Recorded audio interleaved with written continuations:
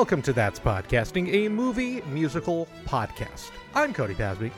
And I'm Paul Ponte. And this week, we continue our look at the works of Rodgers and Hammerstein.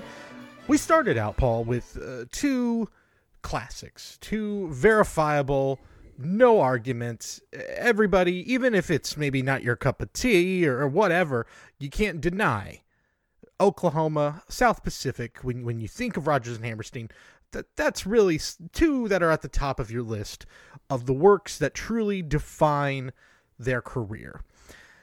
The next movie we'll be talking about is their first venture into making a movie first, an original film, courted by Hollywood just after the massive success of Oklahoma and Carousel on Broadway, courted by Hollywood to create a new movie musical, as movie musicals were becoming the thing at the time. They were really still the biggest genre in Hollywood at the time, and we were right in the midst of the golden age of movie musicals. And so this is their first crack at it, and that would be 1945's State Fair, which I think I messaged you earlier today, Paul. If anybody has a lot of reverence for this musical, I apologize in advance, because frankly, look, when you're doing a podcast where you're going to try to watch almost every movie of a single genre, you're going to come across some that just aren't as memorable as the other ones. This is a fine musical. There's really nothing else to say about it. We're going to talk more about it, but it's just a perfectly adequate musical that I think falls victim to just, at the time, it's been the oldest thing in Hollywood. I have to look it up. This, to me, felt like 20th Century Fox seeing Meet Me in St. Louis and saying, we need that. Give us something like that. What do you think, Paul? Am I off base there? I don't think so. I think I liked it a little more than you did, but there's definitely a little bit more of a who cares vibe. Yes. Like, I know we've talked about like the how these tend to have like A, B, and C plots, like in these movies, but there's a couple in here that are like real C/D/E plots. Like the whole pig subplot is like has nothing to do with the main characters. The essential plot of the film. The plot of the movie that I was most engaged with. And yeah, so to me, like I felt like there was a few different stories going on, and they didn't. At least I feel like other musicals try to intertwine the stories a bit better. Yeah, I think that, like, by the way, Meet Me in St. Louis came out 1944. And now, look, I know also both are based off of books. So, it's not necessarily Hollywood is copying each other, but also kind of Hollywood is just trying to copy each other. Clearly, MGM at this point is the pinnacle, and everybody else is trying to play catch up when it comes to movie musicals. So I think clearly 20th Century Fox saw the success of that and said, we need our own wholesome sort of musical, sort of Midwest musical surrounded by a big event. And there was this book, State Fair, which had come out in 1932, a novel just of small stories in and around the Iowa State Fair. There also is the 1933 movie of the same name. But still, I tend to believe that they clearly saw that and went, let's do that. There's even a scene at the very beginning of the movie that Jan Crane, who plays Margie, is looking out the window, and just the camera just stays on her, almost identical, or trying to go for the same exact shot of Meet Me in St. Louis when Judy Garland is singing The Girl Next Door. Or The Boy Next Door. Look, maybe that's part of the reason I wasn't as wild, I guess, about this musical. It kind of felt like a pale imitation of something I've seen that's better. Yeah, I agree with that. Well, nonetheless, you know what it is too, because it's also Rodgers and Hammerstein. Then it kind of also feels like them being held back, right? I think that they clearly were like, let's, instead of writing their style, it kind of felt like Rodgers and Hammerstein writing for Hollywood, where you lose that epic quality. Maybe it's not just them writing for Hollywood, but maybe writing specifically for the media of movie. Right. So, different timing, different beats, different everything as far as from writing a stage musical to writing a movie. So maybe they were like, they just didn't have the right flow for their work, for their workspace in order to do it, I guess. I don't know. For instance, if you get like a comic book writer and you're like, damn, we really want to make this comic book movie. And they just grab a comic book writer who's never written a movie and they're like, now write us a script for this movie. Yeah. It's a different script for a different kind of media. It might not necessarily work the same way. So maybe that's what it is that when it's immediately like, well, no, when you're writing a musical, you're like, I know I'm going to write a 3-hour musical right now. And they're like, well, no, we want you to write half of that. Go ahead. It's a little, I don't know. Maybe that's what it is. That's all I'm saying. Yeah. Yeah. That just also reminded me of, do you remember that movie that came out, I don't want to say about 5, 6, maybe even 7 years ago? What was it called? It was written by Cormac McCarthy. The screenplay was written by Cormac McCarthy. The Counselor? And it had like and remember how just absolutely batshit that movie, like the characters were talking. I'm like, who the fuck are you people? Yeah, that was Javier Bardem, wasn't it? Yes, Javier Bardem, and Penelope Cruz, Cameron Diaz, Brad Pitt. Diaz. I think Fassbender's in there. Yep. That's the movie where Cameron Diaz drops her hooch on the car window. Right. People doing absolutely insane shit. Just and saying things in a way that just everyone is an insane person. Point being, if you're talented in one medium, it doesn't always translate to another medium. Or sometimes, like The Counselor, you're even better at it. That's true. We're in 2020. We also have counselor fever. I mean, damn right. It hasn't stopped. It hasn't let up. Has not let up. But let's retrace our steps here. How did this movie happen? Well, let's go back a little bit. Just after Rodgers and Hammerstein, their back-to-back run, as I mentioned, of Oklahoma and Carousel, they were basically the hottest names in entertainment. Musical Mad Hollywood wants to get in on the action, so they're approached by 20th Century Fox to write the music and lyrics for an upcoming movie musical based on the 1933 film State Fair, itself an adaptation of the 1932 novel. So both men are actually pretty hesitant to work with Hollywood, which I think kind of says a lot about the way maybe they approached it, where they didn't go all in and just say, you know what, we're going to do exactly what we want to do instead of writing what they want. Richard Rodgers was especially hesitant because he had a very frustrating first experience with Tinseltown. He actually wrote multiple films in the 30s at the height of the Great Depression to make some extra money with his former writing partner, Lorenz Hart. They grew frustrated with studio execs and producers, though, because they made constant cuts to his music. But money talks, so both men agreed, on the condition that they could write the music at home in New York and not have to set foot in that godless wasteland known as Los Angeles. They did agree. Such stuck-up Broadway dorks. I know, right? They're just like, by God, if we have to step foot in 70-degree, beautiful Los Angeles, I'll have none of it. Theater people. Yep. I need the rigid cold in the dirty streets of New York, or else I can't think. I can't be inspired.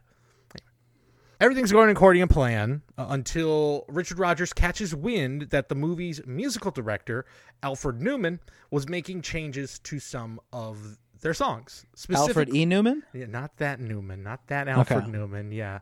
I mean, yeah, basically Richard Rodgers sent a letter. What are you doing? And Alfred Newman just wrote back, what, me worry, you know? So, exactly. And everything was fine. You'd say he might be mad. Yeah, thank you. Apparently, he was making changes to some of the songs, specifically to the song It Might As Well Be Spring, which is that first number of the movie, and one that we hear throughout the film, sung by Margie. The crux of the film. Really, the backbone of the movie in many ways. That was originally supposed to be a very upbeat, bright, sort of jazzy song. Newman thought this would work better as a much softer song, almost a ballad.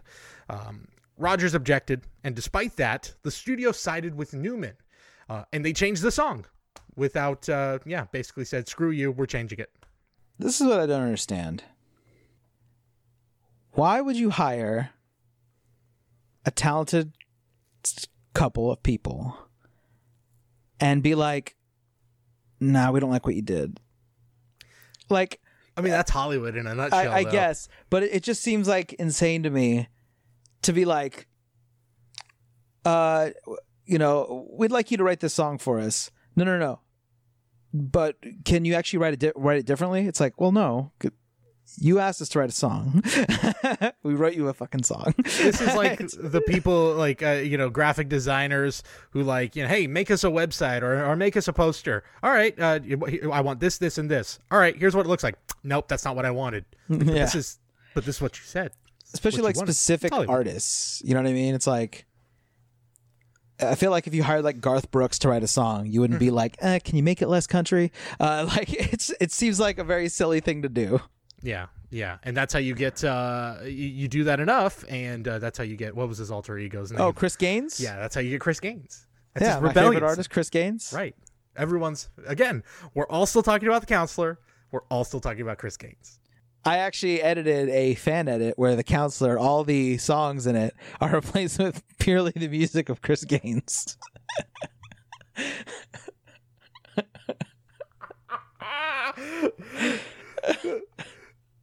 I bet you that works.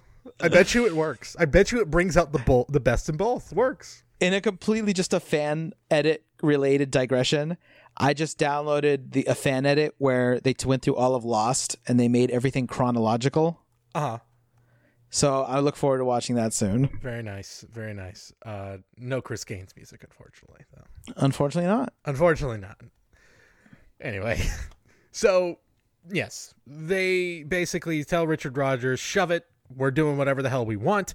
It kind of also explains why in their subsequent productions, we learned on Oklahoma and South Pacific, and I'm pretty sure on most of their future productions, they are basically watching like a hawk on how the movie is being made. They're like on set or around set, or basically are dictating exactly what needs to happen on almost all their future projects, and why there's a pretty big gap between when their musicals hit the stage and when these movies actually were made.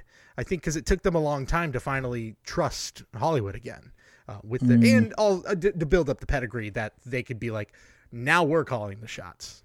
Despite all of that, it might as well be Spring won the Academy Award for Best Original Song at the Oscars that year, and Rodgers had to begrudgingly admit that it was a good call to change it to a ballad. So the director of this movie was Walter Lang. He adds this movie to a very prolific filmography, which already included films starring Betty Grable, Shirley Temple, and Henry Fonda. And later on in his career, he directs another Rodgers and Hammerstein classic, The King and I, in 1956. It wouldn't be a Golden Age musical without some dubbed singing, and this movie has plenty of it. In fact, two of the film's lead actors, Jeanne Craig and Dana Andrews, both of them are dubbed. This, despite the fact that Andrews was actually a trained singer, something the studio had no idea about. They were just completely unaware. He didn't tell anyone. No one asked, apparently. Why? You want to talk about the way they made movies back then. You're making a musical, and you just forget to ask one of the leading men in the movie, hey, can you sing? Like, that's it. That's all you have to do. Hey, can you sing? Yeah, I think I can. All right, sing a couple of notes. And that's it. See, I don't believe in dubbing. I don't believe in it. I don't believe in it as a principle. Mm-hmm. I feel like you hired Russell Crowe, you're stuck with Russell Crowe. You know what I mean? Like, you made your decision. and you stick with it. In a weird way, Paul, you're right. Yeah, you made a decision. You stick with it. That's what I'm saying. Yeah, fair enough. Hey. Yeah.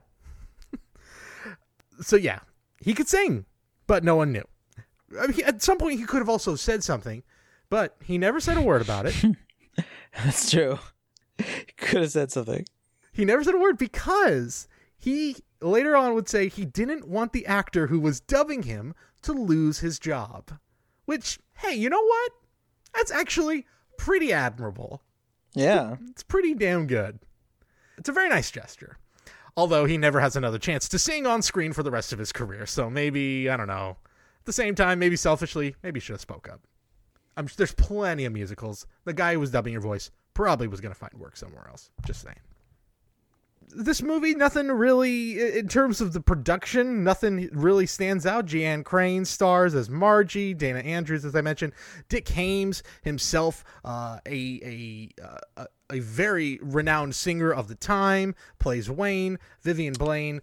Who does he look like? You know what? I was trying to figure this out too. He looks like his face looks so familiar. I had to look at his thing to see if like I might have seen him in something when he was older, but nothing. I'm so like, who does this dude look like? Yeah, I'm trying to figure that out too, and frankly, I can't. Yeah, the only thing I really found out about him, a very good singer, apparently made a name for himself. As a singer during the Great Depression to make some extra money for his family. Also was married, believe had 6 wives throughout his life. So guy got around. But that's about all I guess so. I really know about the guy. You also have Charles Winninger, who plays Father Abel, and Faye Bainter, who had won the Academy Award just a few years earlier as Ma Frake, Melissa Frake. General reaction to this film could be described as a smidge better than apathetic. The Harrisons reports called it, quote, capably directed, unquote. The New York Times raved, quote, no more than an average screen musical, unquote. And the New Yorker said it was, quote, nice. I don't think you could use anything stronger. That New Yorker review actually had me in stitches. It's very funny. That is like, did the writer take a day off and invited his elderly grandmother to come write the review for him? That's nice. That was nice. What'd you think of the musical? It was nice. There are worse ways to spend a Sunday. They all look like they were having such a good time. My Sundays used to be spent in the fields, you know? Tending to the cows, orange groves, but now I could go watch a moving picture. This is better. That's nice. I used to go to the state fair. Yes, even at the box office, while the film did well, it did just well enough. I think it just doesn't quite get into the top 10 movies of the year, but is right at the edge of it. This was certainly not the kind of reaction that Rodgers and Hammerstein had become used to, which I think also plays a part of them bolting back to the stage, where they feel a lot more comfortable. Despite the less than electrifying response, admiration for the film has grown over the years. It's remade in 1962 with the same title. I believe it stars Pat Boone in that version. Although the original version was then titled It Happened One Summer for television releases subsequently to avoid any confusion. In 1996, the movie finally makes its way to Broadway, and it was nominated for 4 Tony Awards, although I think it only ran for maybe a year or so before it also went off stage. Before we go any further, though, Paul, the real star of the show, you know, like how New York City is its own character, is like a character in so many movies, the Iowa State Fair, in many ways, is the main character of State Fair. Agreed. So this is, when you think of state fairs, you kind of do think of like when you have a generic de facto state fair. I tend to think of the Iowa State Fair. It's the one that it's kind of like what Iowa is known for. Other than like corn as well. But I guess that kind of goes hand in hand. You have corn on the cob at a state fair, right? Yeah, so let's just go. I just want to go into the history a little bit of the Iowa State Fair, if you'll indulge me. It's been held since 1854. Specifically, it's been held at the Iowa State Fairgrounds since 1886. Arguably the most famous state fair in the country. Without question, one of the most popular. Pre-pandemic, it averaged 1 million patrons over an 11-day fair. Yeah, it's very popular. Very, very popular. Sounds like it. Some of the long-standing traditions include the butter cow. The butter cow, which was first sculpted back in 1911. Somebody decided, I'm going to build a giant sculpture of a cow made of butter. And that person is a genius who their legacy lives on to this day. More butter sculptures. Paul, the fact that you mentioned Garth Brooks here. No. Because more butter sculptures that have come about over the years, thanks in large part to the butter queen herself, Norma Duffy Lyon. She sculpted 6 different cow breeds out of butter, a butter version of American Gothic, The Last Supper, and Butter Garth Brooks, among many others. Oh, dear. There's also a Butter Elvis, but I mean, Butter Garth Brooks is funnier. Blame it all on my roots. I showed up in boots and ruined your Iowa State Fair. This is the whitest thing I've ever heard. There's nothing whiter than everything you've just described right now. Butter Garth Brooks and Butter Last Supper and Butter cows and... Well, you know why you need all that butter? So you can butter the Thunder Rolls. What? The more I do research Iowa State Fair, which I had known a little bit about, I kind of knew about the butter cow. It truly is like, if you want to look into the heart of America, and in many ways into the heart of darkness, look no further than the Iowa State Fair. I mean, it is just indulgence. It is, in many ways, like how American politics has crept into every orifice of our life is the Iowa State Fair. Even something as seemingly delightful and carefree as that is, in many ways, has become highly politicized because it's where you start. It's where every presidential cycle begins, at the Iowa State Fair, which is probably why a lot of people know about it. But before we go into that, some of the other things they're known for, of course, is their deep fried foods, including, you guessed it, fried butter, a fried pickle dog. How does that sound? Pastrami. That sounds good.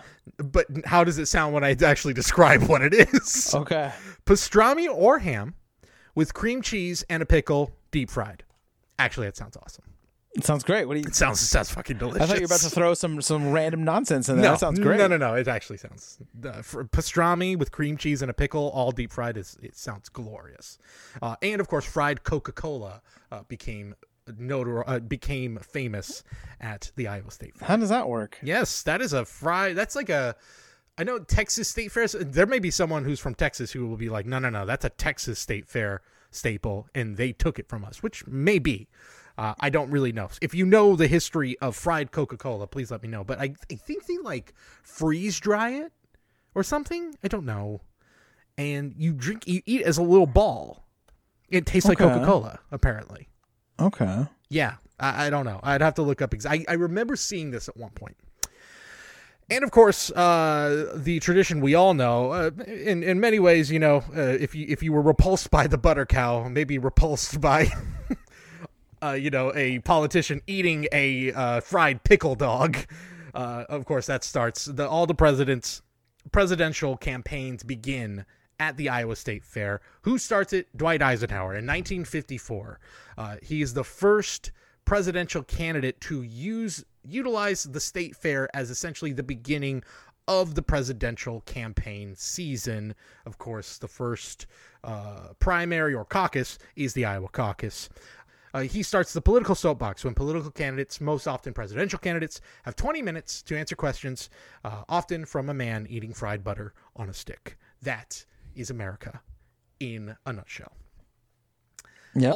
Also, the last thing I'm going to say about the Iowa State Fair before we actually start talking about the movie, I'm just so tickled by all the stuff about the Iowa State Fair. You are obsessed. Yeah, go. What are the University of Iowa Hawkeyes? I think. Go Hawkeyes. The pride of Iowa, Paul. When you think of the pride of Iowa, what really comes to mind? Obviously, the State Fair. Obviously, corn. That almost is a hint. When you don't think of the food corn, but the band corn, this is almost in the, they're kind of in the same ballpark, this band, although maybe on the rougher edge, clearly. The more metal edge rather than the new metal. Oh, isn't this Slipknot? Slipknot, yes. Iowa's own Slipknot performs. They have basically performed at every state fair over the last decade plus. And apparently, it's the one event that sells out instantly every time at the old Iowa State Fair. How times have changed. How times have changed from the. We need a remake of this movie today, starring Slipknot. There you go. Is basically what I'm trying to say. Yeah, they can go to a psychosocial.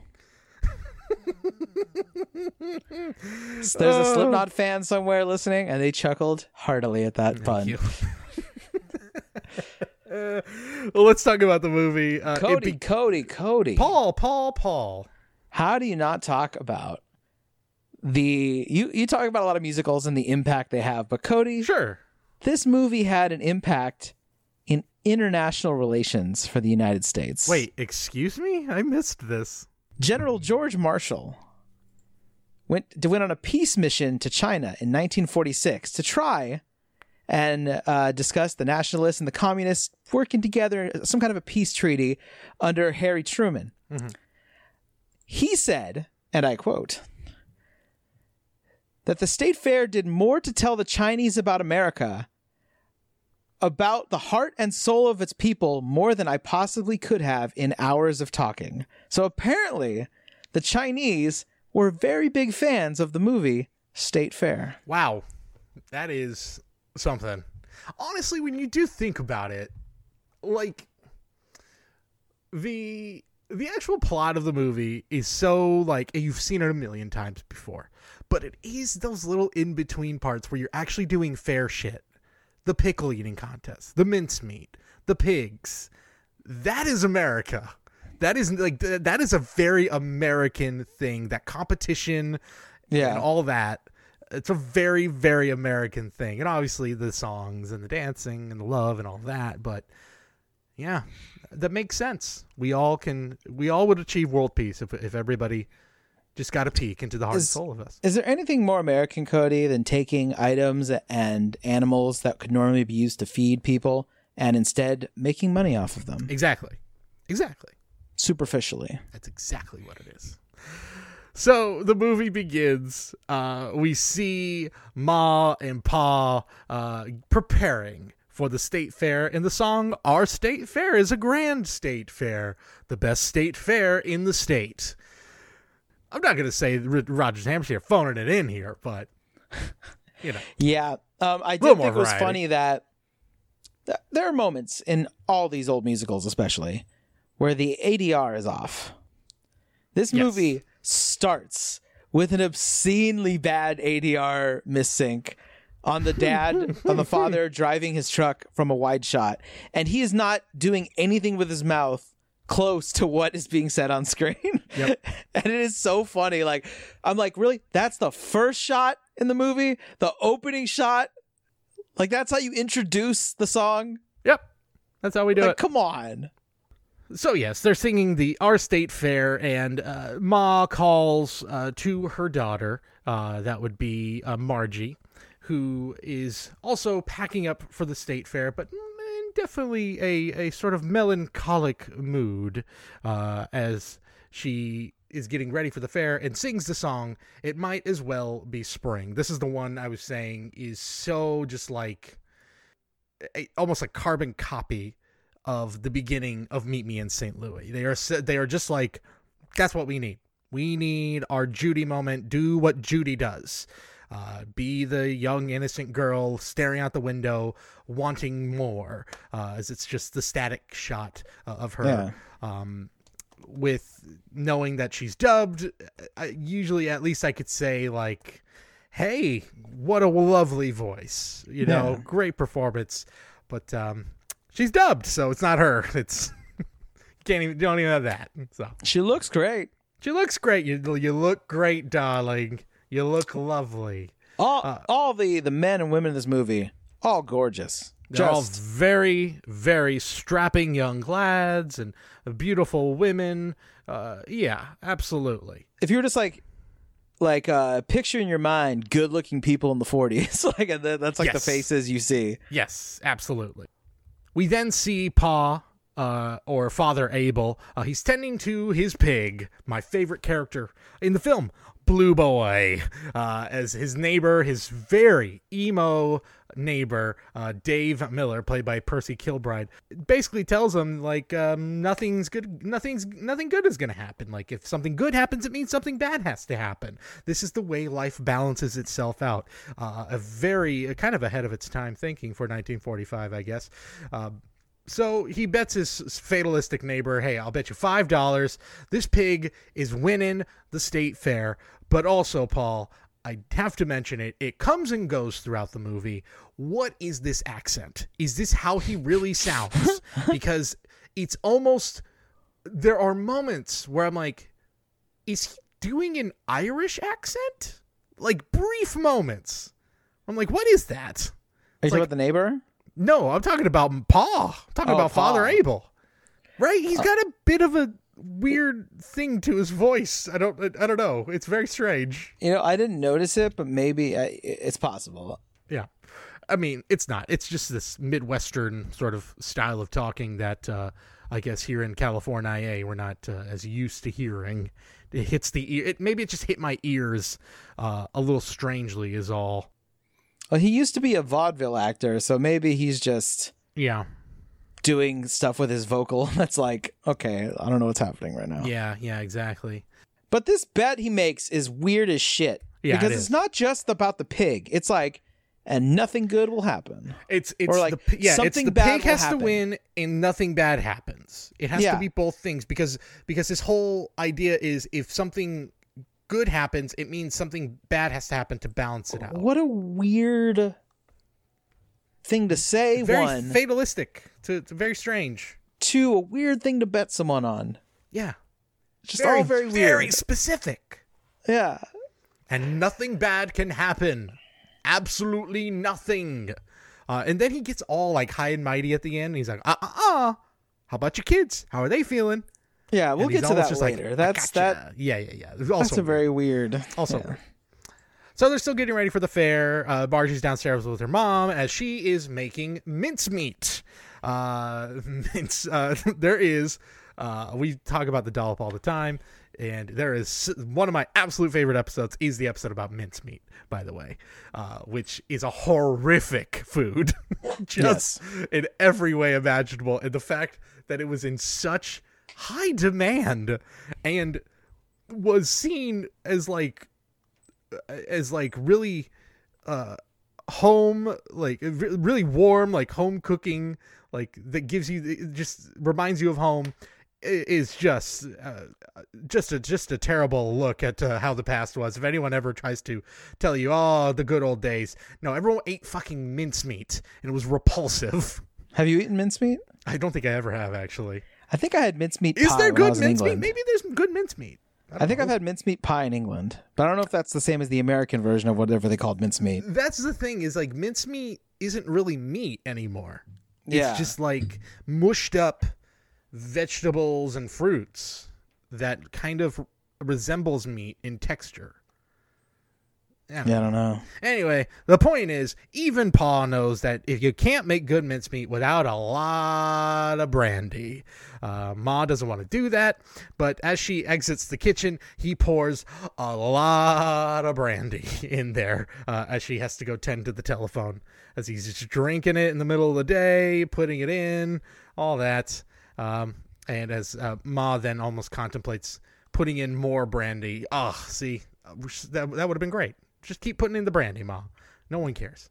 Get everyone drunk on your mincemeat. It's wonderful. We then meet Margie's brother, and that would be Wayne, who was playing horseshoes, wearing his college sweater in the barn, played by Dick Haymes, as they're all getting ready for the state fair. He's looking like as you said, everyone in this movie, very, very handsome, very strapping young lad. He gets on the phone with his then girlfriend. I didn't even catch her name. What is his girlfriend's name? Oh, good God. This is the funniest thing, is no one really she's barely mentioned. You see her barely at the beginning. And then, at the end of the movie, where you think, oh, he's going to get with the singer. Nope.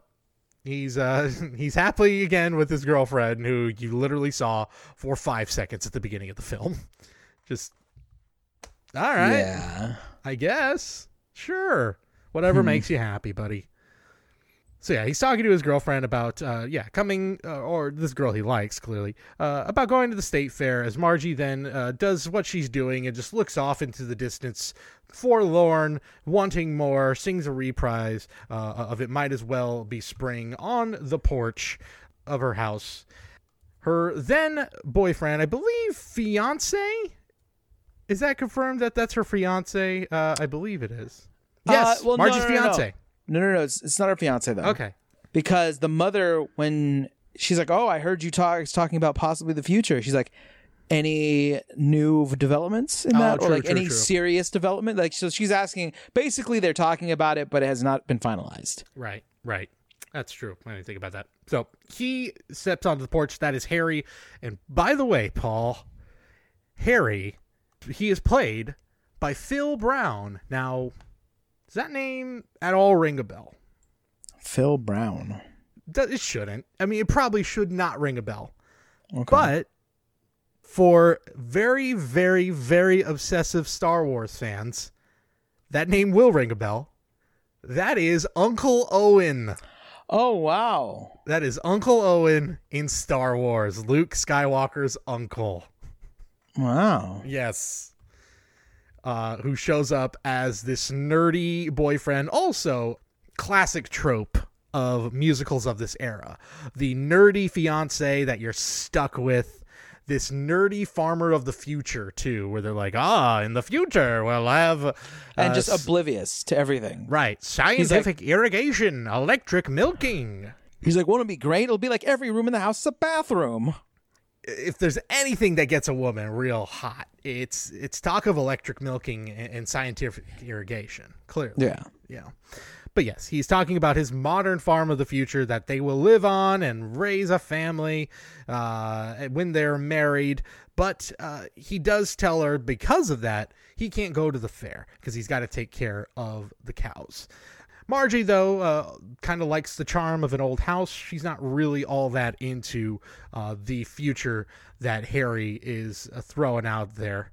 A future, of course, where he represses his young nephew to not seek the true story of who his father is and his family roots, of course.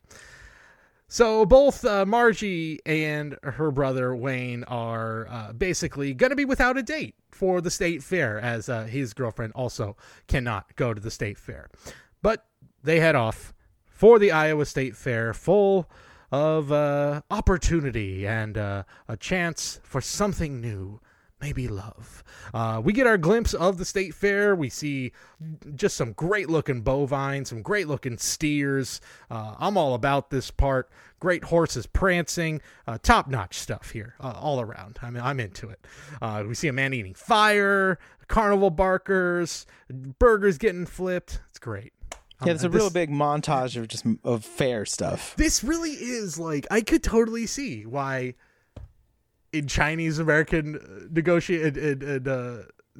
peace talks, they showed them this movie. That montage alone is do you want to know what America is? Here it is. Yeah. Carnival barker, a carny lifting weights with between his elbows or whatever. I almost thought the state fair paid to have themselves in this. Yes. Here's a commercial for the state fair. Doesn't it seem great? Absolutely. So we head to the state fair. By the way, Ma also, not only the mincemeat, but she also prepares pickles as well that she's going to have in competition. So they set up camp at the state fair as Ma is preparing her food, and Wayne goes out for a bit of a perusing around at the carnival, and this is where we meet Paul, maybe the best character in the movie. This just cranky, this absolute crank, this carny who is trying to rip them off for everything they've got, putting a dollar bill on every little target for the ring toss. Did you recognize the carnival barker? I don't think I did. Who is it? If you ever watched Nick at Night when you were very young, you might have seen a little show called MASH.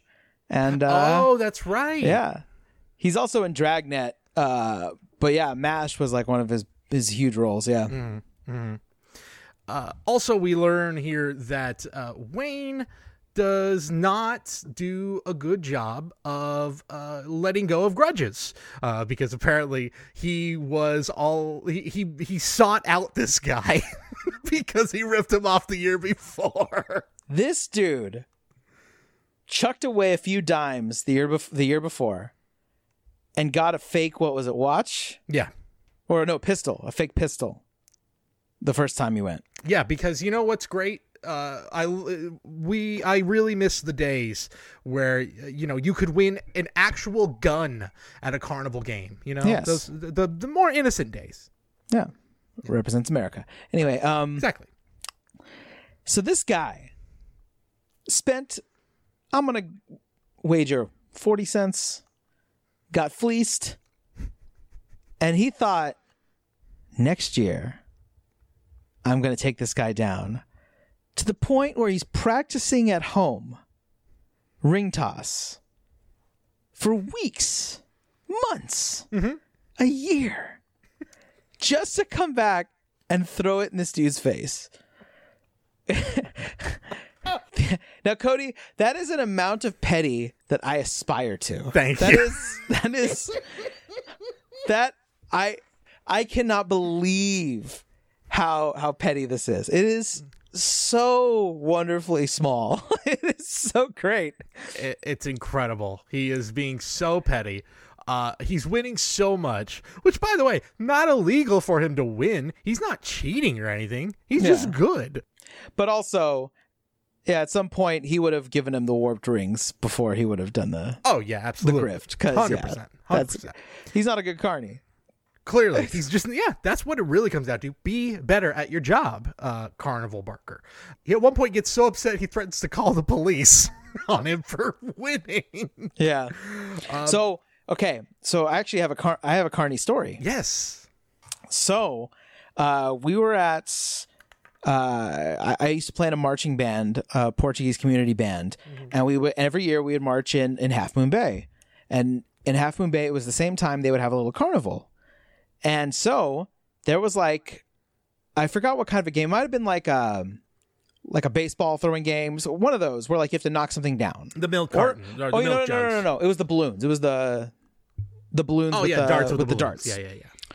So my friend goes up and he plays a little bit. And the guy's like, do you want to play for money? And my friend's like, I guess. Yeah, well, like how much money? He's like, and he starts like doing hella double talk. He's just like, it's only like $3 and you'll give you 3 darts, and then if you make one, then you double it up and then you go sideways and you make it this way. And he's saying a bunch of shit, and my friend's just like, all right. So he goes, you didn't make it, but I'll tell you what, $5 more and blah, blah, blah, double it up, go and do it back again. Motherfucker. Yeah. So he goes, and at the end he's like, all right, man. Yeah. Sorry you didn't win anything, but so I'll be like 50 something bucks, man. And my friend's like, what? He's like, yeah. You did the first round for $3, and the next round it was $5 each thing, and then the next one after that was $5 more.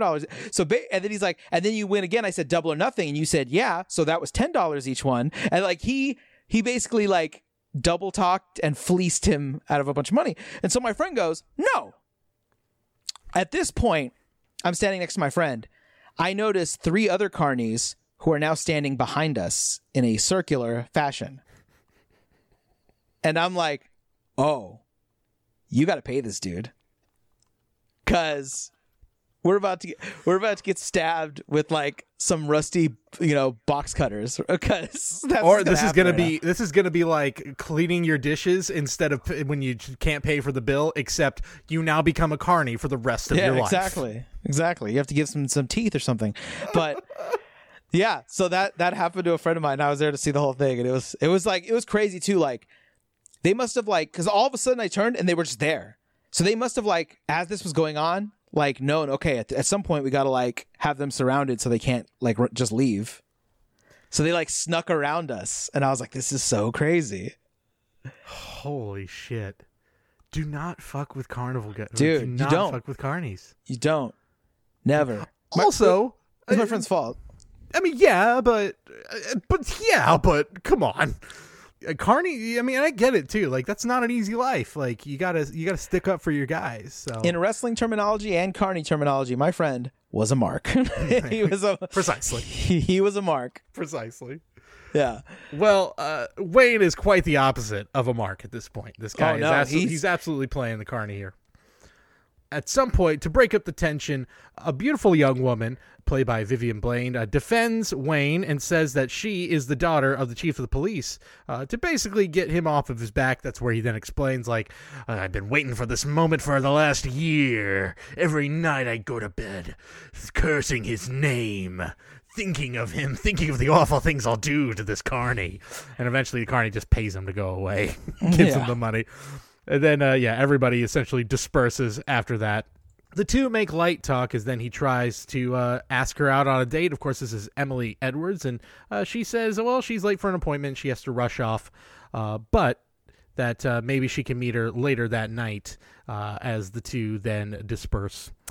We go back to Margie. Margie grabs a ticket to go on the roller coaster.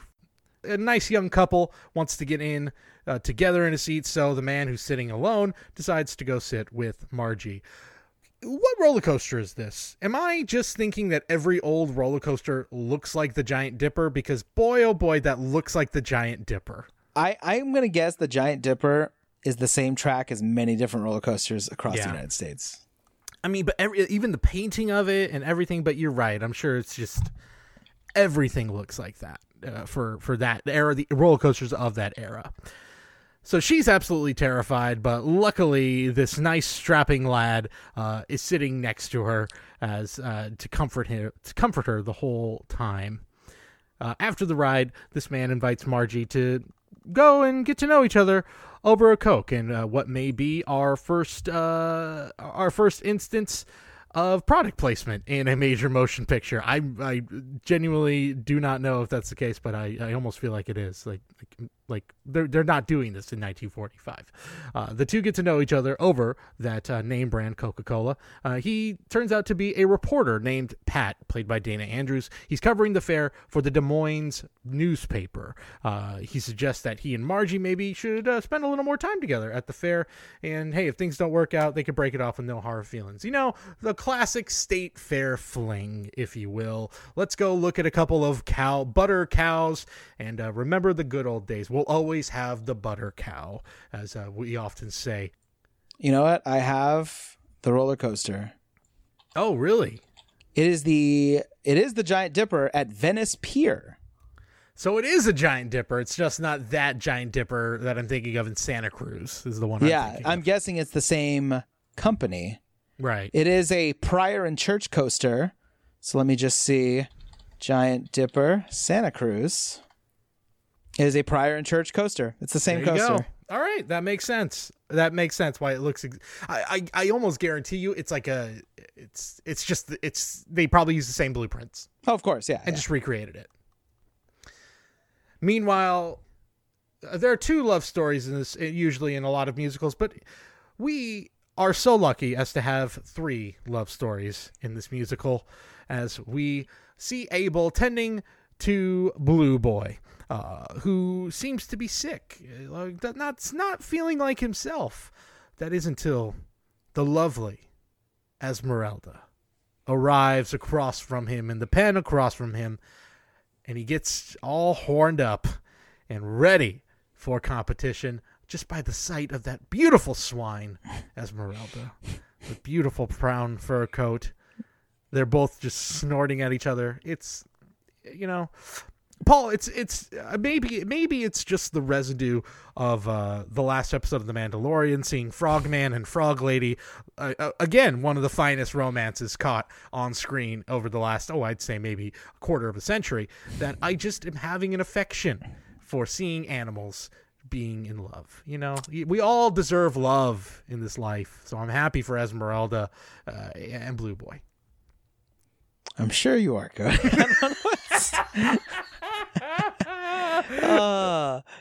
What a silly subplot this is. It is so like, it's not even that like any of the main characters is like with the pig. It's like, it's like the dad, right? Is showing the pig.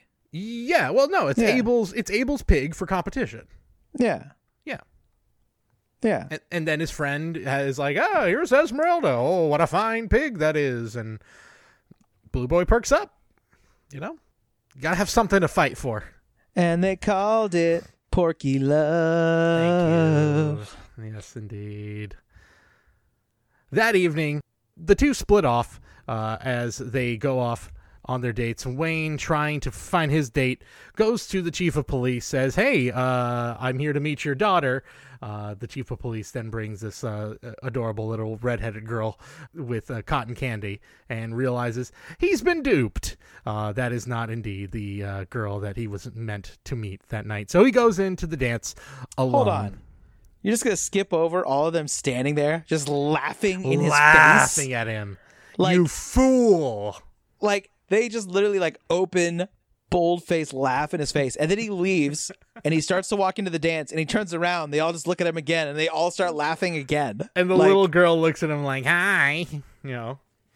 As Wayne enters, he sees his date, or the woman he met earlier, Emily Edwards, who sings the song That's For Me. This is sung by Vivian Blaine, the actress who plays Emily Edwards. What a concept. What a concept, right? It's nice how that works out sometimes. This feels so much in the vein, too, of like this is why I say Rodgers and Hammerstein are clearly writing for a movie. This feels so much more in the vein of like the types of songs that you would find in like an MGM musical, especially one surrounded by the idea of entertainment and all that, where we meet a character just by they're on stage and singing a song that doesn't really have anything to do with the plot of the movie. Yeah. It's just a fun number, Yeah, I agree. There's a couple of them like that, including the song that he gets from the guy later. It's kind of like any excuse to like have a random song that doesn't really have anything to do with the plot. That's kind of like, let's throw that in there as well. Yeah. You almost wonder like if they had these songs already in the back burner, just like we could throw that song in there. Oh yeah, these are all songs that are just like, let's see. Yeah, sure, we can put that one in. Why not? We wrote that about 8 years ago. Okay, we wrote that one about 5 years ago. Anyway. Yeah, it's a great song. Yeah, it is. It is a very nice song. The songs are good. The songs are really good, actually. Yeah, I really like the songs. Yeah, they're good. It's good music. Emily finishes her song, and then Wayne meets her at the end of the stage and asks her for drinks and for a dance. And the two spend the night with one another. Meanwhile, Margie and Pat are both eating candied apples, which just made me remember how hard a candied apple is to eat and why I never eat them. They're really, really tough on the teeth. And anyway, that's stuck in your gums. Yes, stuck in your gums and all that. Anyway. So we go back to the dance, and we hear yet another song. It's a grand night for singing is the song, sung by just a burly man. Is it the guy later on who gets punched? Is that who is singing it? I'm trying to remember. Yeah. Because he's in the band also, so... Yeah, it's also Margie and Pat, while they're in the little plane, are also singing this, so we're all just having a grand old time singing. It's a grand night for singing, as they're all dancing and singing, and we got other people also gallivanting on their merry-go-rounds and whatnot. We hear a reprise of That's For Me as Margie, in a very chipper mood, and Wayne as well, sing the song as they're getting breakfast ready the next day, seeming to be having a lovely, lovely time here at the State Fair thus far. They're both completely smitten and in love, or falling in love, at breakfast. Oh yeah, it's the punch guy. Okay. I see it Fair now. enough. It's the punch guy. Got it. That day, of course, is the competitions, as Abel is talking about how excited he is for Blue Boy. And that day really is where we get to the real meat of the movie, if you ask me. The mincemeat competition. Also the pickle competition. I was going to say the pickles are a big deal as well. La da da. I love this scene. The pickles? I like the pickles scene. So first, I want to point out, what's her name? The daughter. Yeah, Margie. Okay, do you have the movie pulled up right now? Yeah, I do. You have that scene where they're watching the people eat the pickles? Yes. Okay. So at what point did they decide we need to dress the daughter like a Christmas ornament?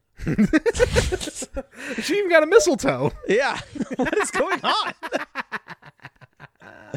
I'm no fashion expert, but this is a hard pass for me. Yeah. That's especially in August. That's just Right? too early. That's a winter ensemble if I've ever seen one. Yeah, it looks like velvet. You know how hot she must be? Very hot. But all in the name of fashion, Paul. I love this scene. It's so silly. Ridiculous. It's so silly. But you know what really is what it is that I just am all for at least, essentially 1/5 of the movie's runtime is for a pickle and mincemeat competition. I respect the hell out of this decision. They just said, no, we need to spend at least 10 minutes of these men eating, these two men and this woman eating a pickle, smacking their lips comedically. Well, now I know where the son gets it, because this woman is obsessed with trying to beat this other old broad at this mincemeat and pickle competition. That's right. There's that woman who is just like everyone is. She always wins. She's always the winner. Wins. She always wins. So that's why the mother's like, she's like, I'm not even going to do this next year. Yes, that's right. It's not worth it. How about the weird palate cleansing spray that they get in between the pickles and the mincemeat? He has like a big... It is like a giant perfume, old it looks like perfume. a big perfume thing, Yeah, and he spritzes into each of their mouths, and you have to watch them do it to all three judges. It's great. It's so great. And then, of course, they eat the mincemeat. And the one judge just keeps eating the mincemeat. Also, I like how the reporter, I forget his name already. Pat, his boss or associate is there, and he's like, why are you covering the mincemeat and pickle portion of this? Because this is the heart of America. Yeah. Right here. And the mincemeat and pickle. Well, I like what he said, though. Literally, this is Mrs. America, right? Isn't that what he said? Yeah. He's right. It's a good point. Despite all of her worries about the competition and that awful woman who always seems to win, Ma wins She wins the pickle competition. She wins the sour pickle competition. She doesn't win the sweet pickle competition. And she also wins the best in show for her brandy-laced minced meat. Yeah, also, they're like, and also, not only did you win, but we have this plaque that we don't always give out. But this time, this mincemeat is so fucking good. You're going to get this plaque right now. I know these musicals have low stakes, Cody, sometimes, but this one is... How low can you go? Yeah. I am blind drunk from this mincemeat. Take this plaque. Also, after this scene, the mother says one of the most depressing things I think I've ever seen in a musical. I've got the most a woman can get in life, Margie. I got this mincemeat plaque. That's as good as it's gonna get. I've gotten the most a woman can get in this life, Margie. She didn't even win all three things. She won 2 out of 3. I mean, I don't know. She's got nice children, a loving husband. I mean, I'm trying to give her some credit here.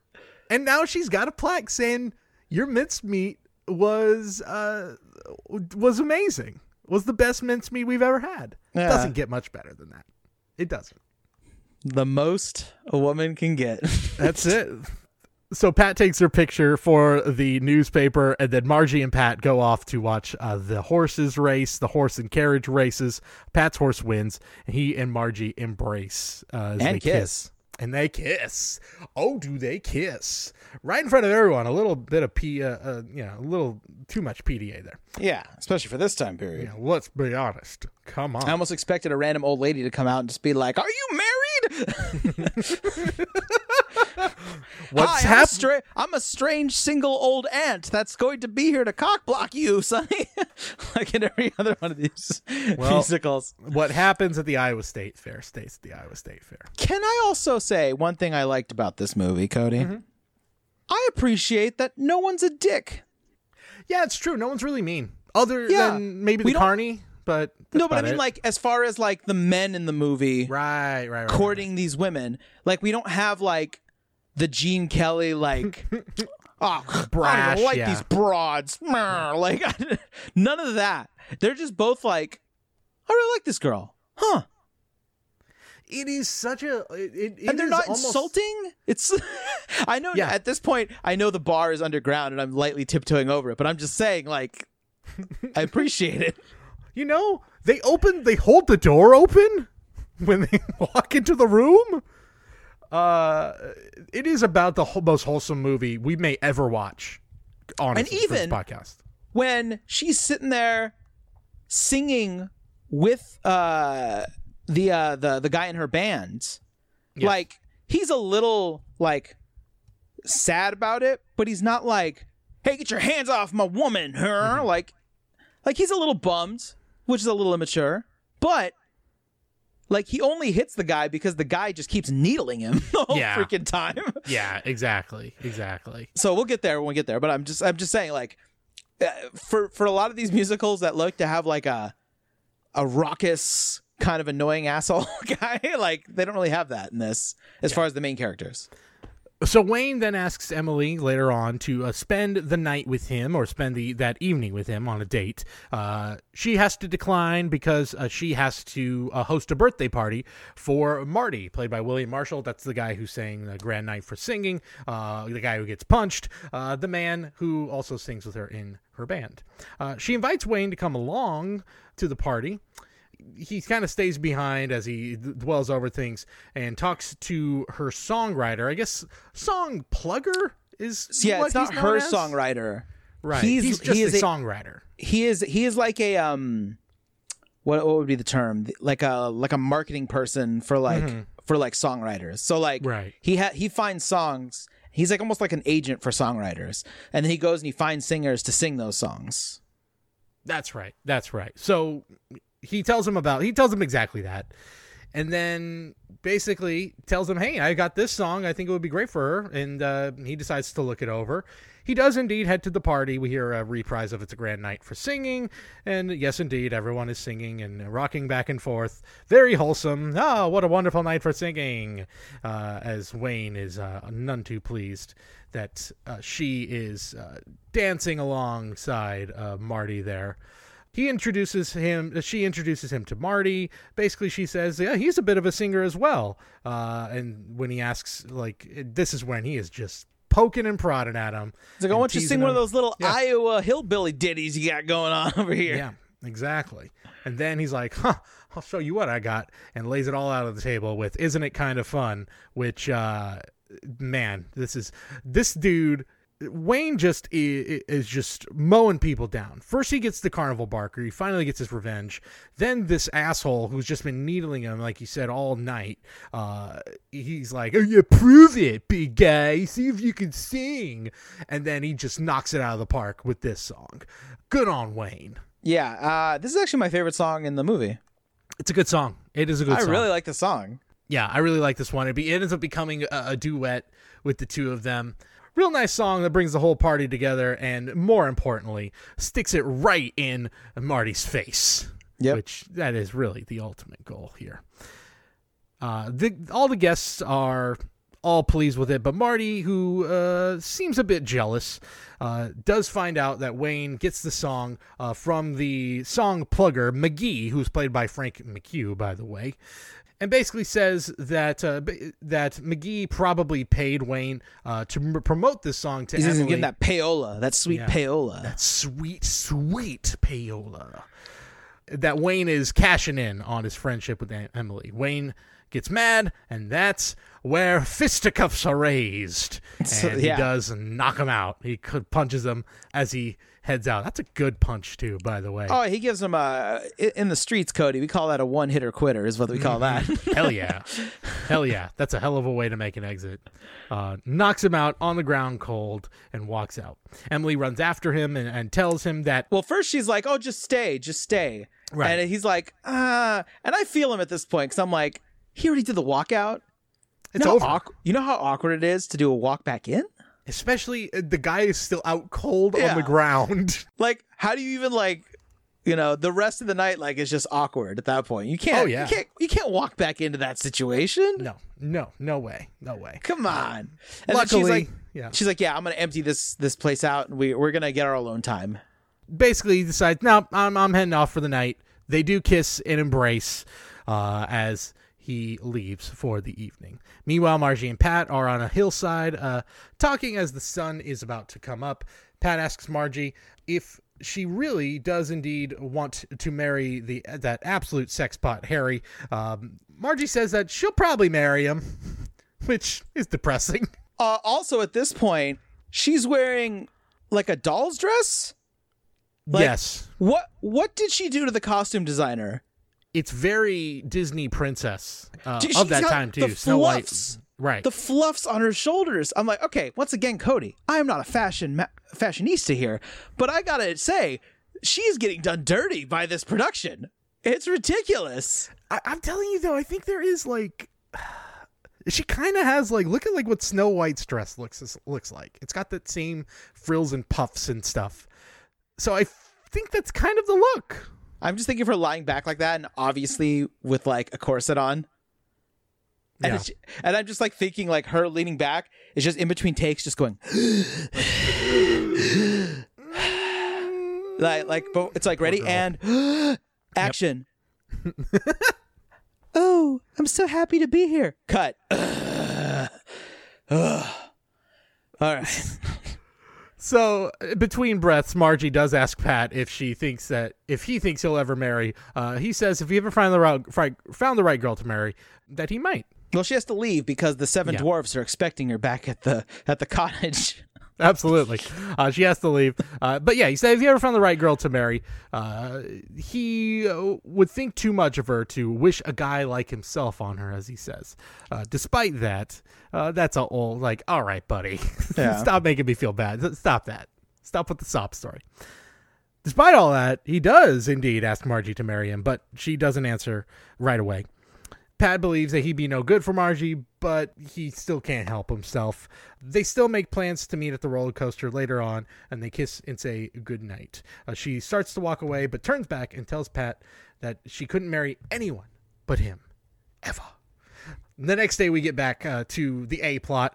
Abel is brushing Blue Boy, and the family is getting ready for what is going to be just really the climax of everything in this movie. The pig competition. The apex of all of the drama that's been building up this entire time. Abel and Blue Boy. All the chips are in, but Esmeralda leaves her pig pen, and oh no, Blue Boy is once again depressed. He has to take a little nap. The Blue Boy got to take a little nap because Esmeralda's gone, the love of his life. We go to the pig competition. We get another guy, by the way, who sounds also the congressman, who also has that sort of weird accent as well. What's happening? Are they trying to get him to do a Churchill impression, but an American? But also has the FDR glasses on. Yeah. I think he's trying to do more of an FDR. FDR, here. Okay. I think that's what he's going for, as he's basically christening the pig competition, which by all accounts seems to be the highlight of the fair. by the way. I know they still have a pig competition at every Iowa State fair. That is still a thing. Yeah, that is still a thing, and it is still considered maybe the highlight of like the end of it. Like everything peaks with that. So yes, Blue Boy comes out. He's doing well. Blue Boy, though, a little irritable. Also, all the pigs look like Blue Boy. Anyway, Blue Boy goes down on the... It's because it's a specific type of boar, so they're all being judged against each other. Good point. Didn't think about that. You know, in a dog show... Like a dog show. Yeah, in a dog show, you wouldn't, compare a Weimaraner to a husky. That's silly. Sure. What are you, an animal? It's ridiculous. Yeah, exactly. But Blue Boy on the ground, it looks like he's down and out, but the lovely Esmeralda is looking on. Come on, Blue Boy. You got this. I believe in you. I love you, Blue Boy. And he stands up. And by some miracle, Blue Boy wins first prize at the pig competition. I understand I have spent far too much time dissecting this scene, but it's my favorite parts of the movie. Also, I feel like him lying down in the middle, that should be automatic disqualification. I'm sorry. Well, you have high standards for pig competitions, Cody. I guess I do. I just think, Paul, if you don't cry for Abel and Blue Boy's win, then, I don't know if you're human. Really.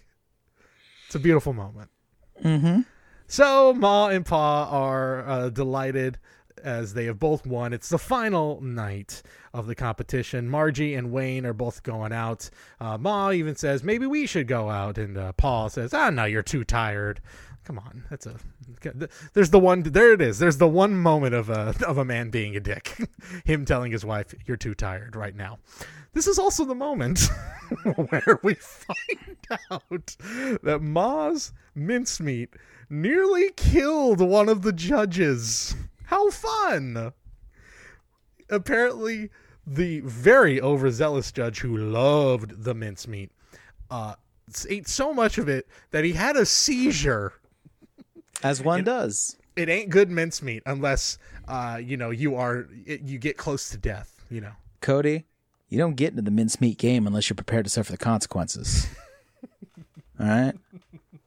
If you're not knocking on death's door from my mincemeat, then it wasn't good enough. Exactly. And what did the two do? Oh, they laugh and they laugh and they laugh. We go to the dance.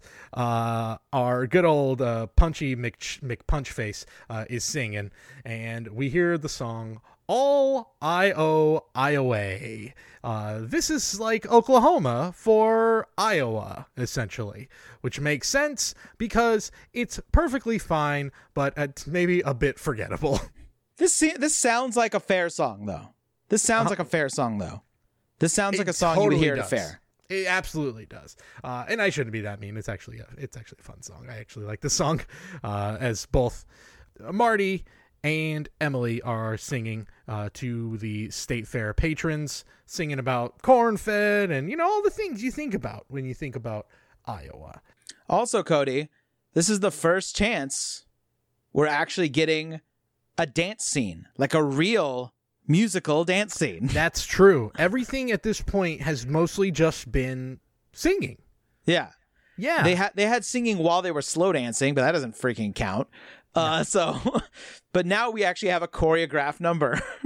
Yeah, absolutely. And even still, it's like, it's mostly just they're all, it's a choreographed number. Oh, here we go. That's the part, though, that really sells it all, is the big everybody joining hands and getting in a circle, do-si-doing, as we're all celebrating Iowa.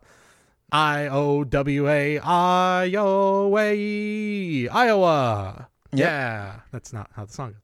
Ma and Pa have some drinks together. They head out. There's a great line, by the way. Yeah. Where Pa goes, man, this imitation champagne is great. It's just as good as any fancy French champagne. She's like, have you ever had French champagne? No. It's great.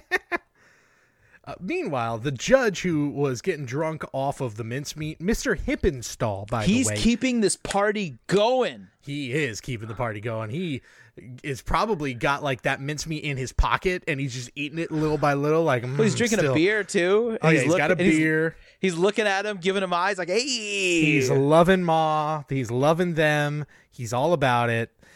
He proceeds to follow the two around the fair for much of the night.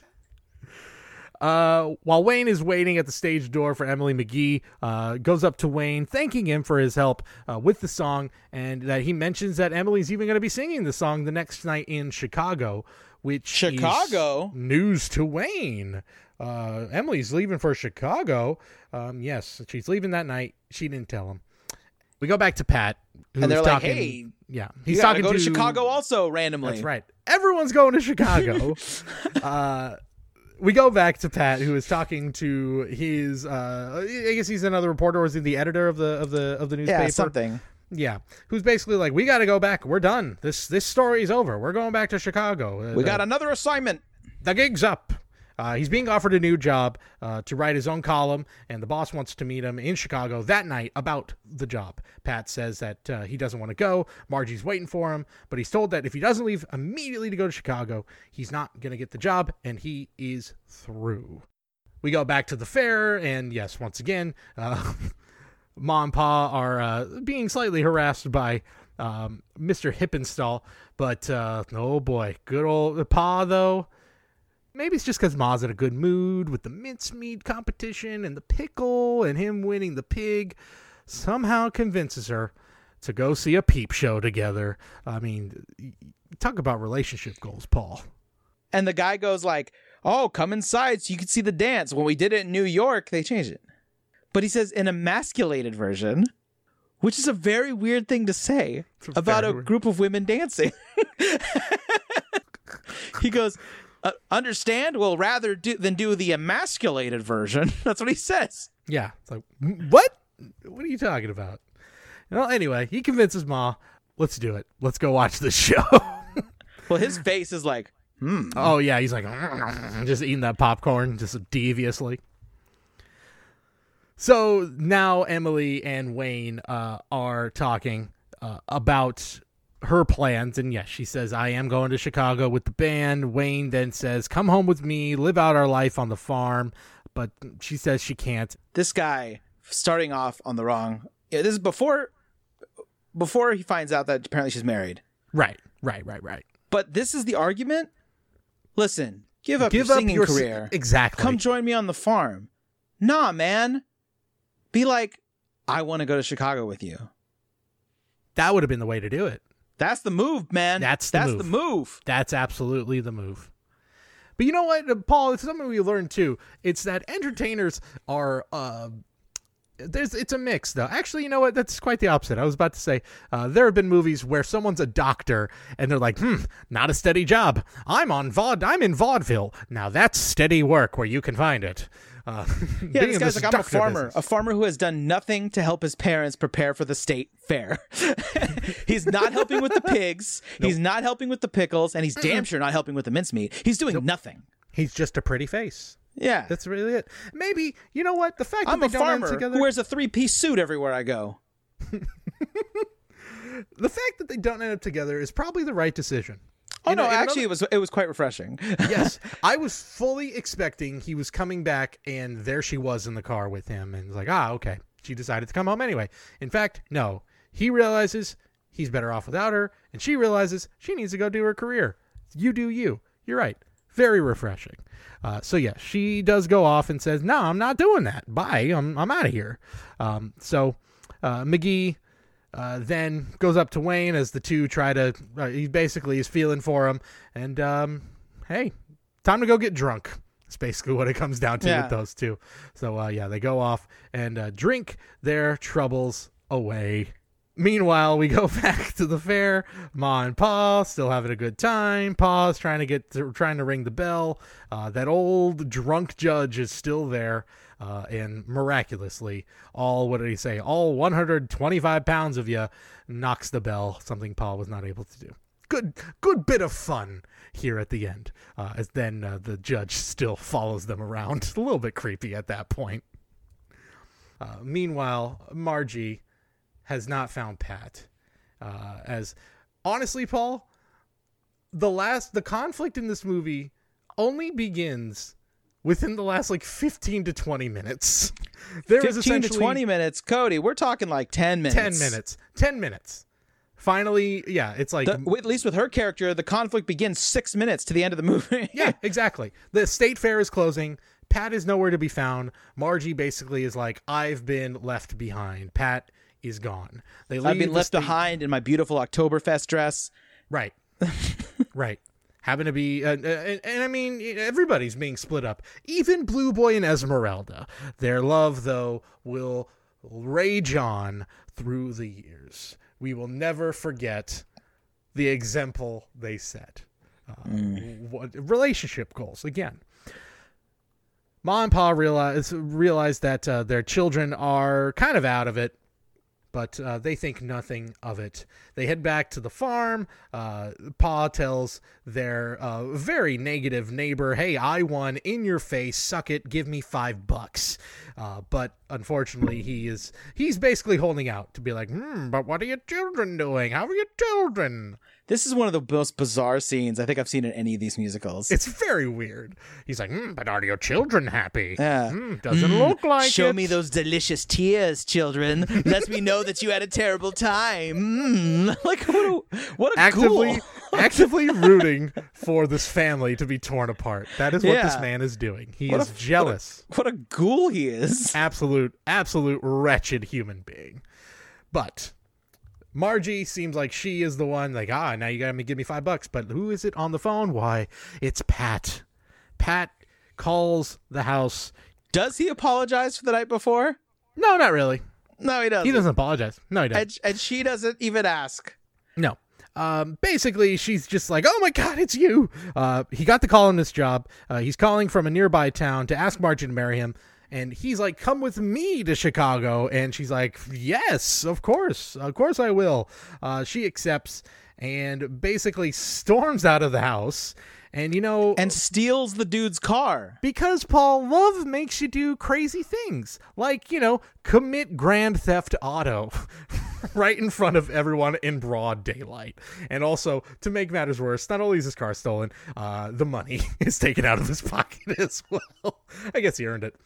They meet in the middle of the road. Wayne then goes and picks up his former girlfriend, who he realized, you weren't so bad after all, I guess. And they all embrace as we see the billboard of the state fair, and the movie comes to a close. Our state fair is a great state fair. That's right. The best state fair in the state.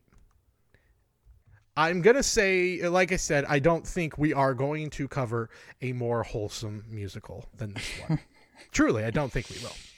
Yeah, this was quite a saccharine little film here. Very saccharine indeed. Very saccharine. And yet, lots of great lots of great jokes about getting drunk. So I appreciate that. And maybe, Paul, just maybe, gives me the courage to finally eat some mincemeat. I don't know. I will tell you what it did. What it did spark in me. I want a pickle.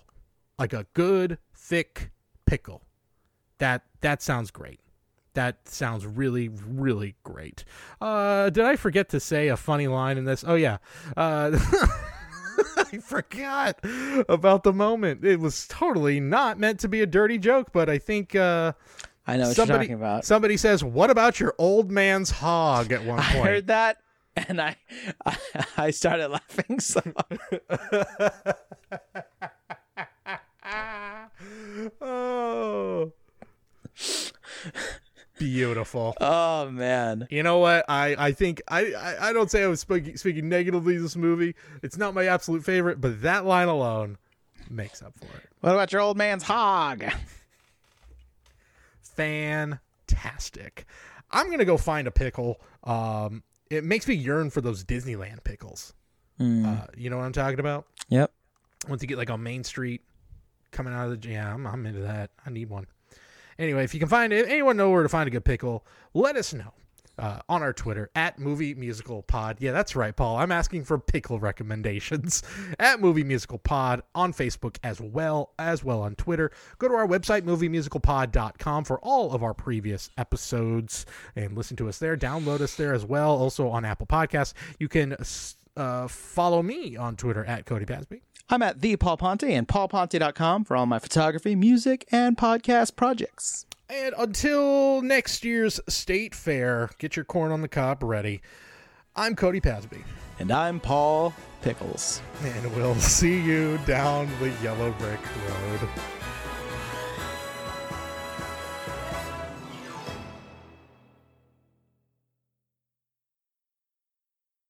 How's your old man's hog?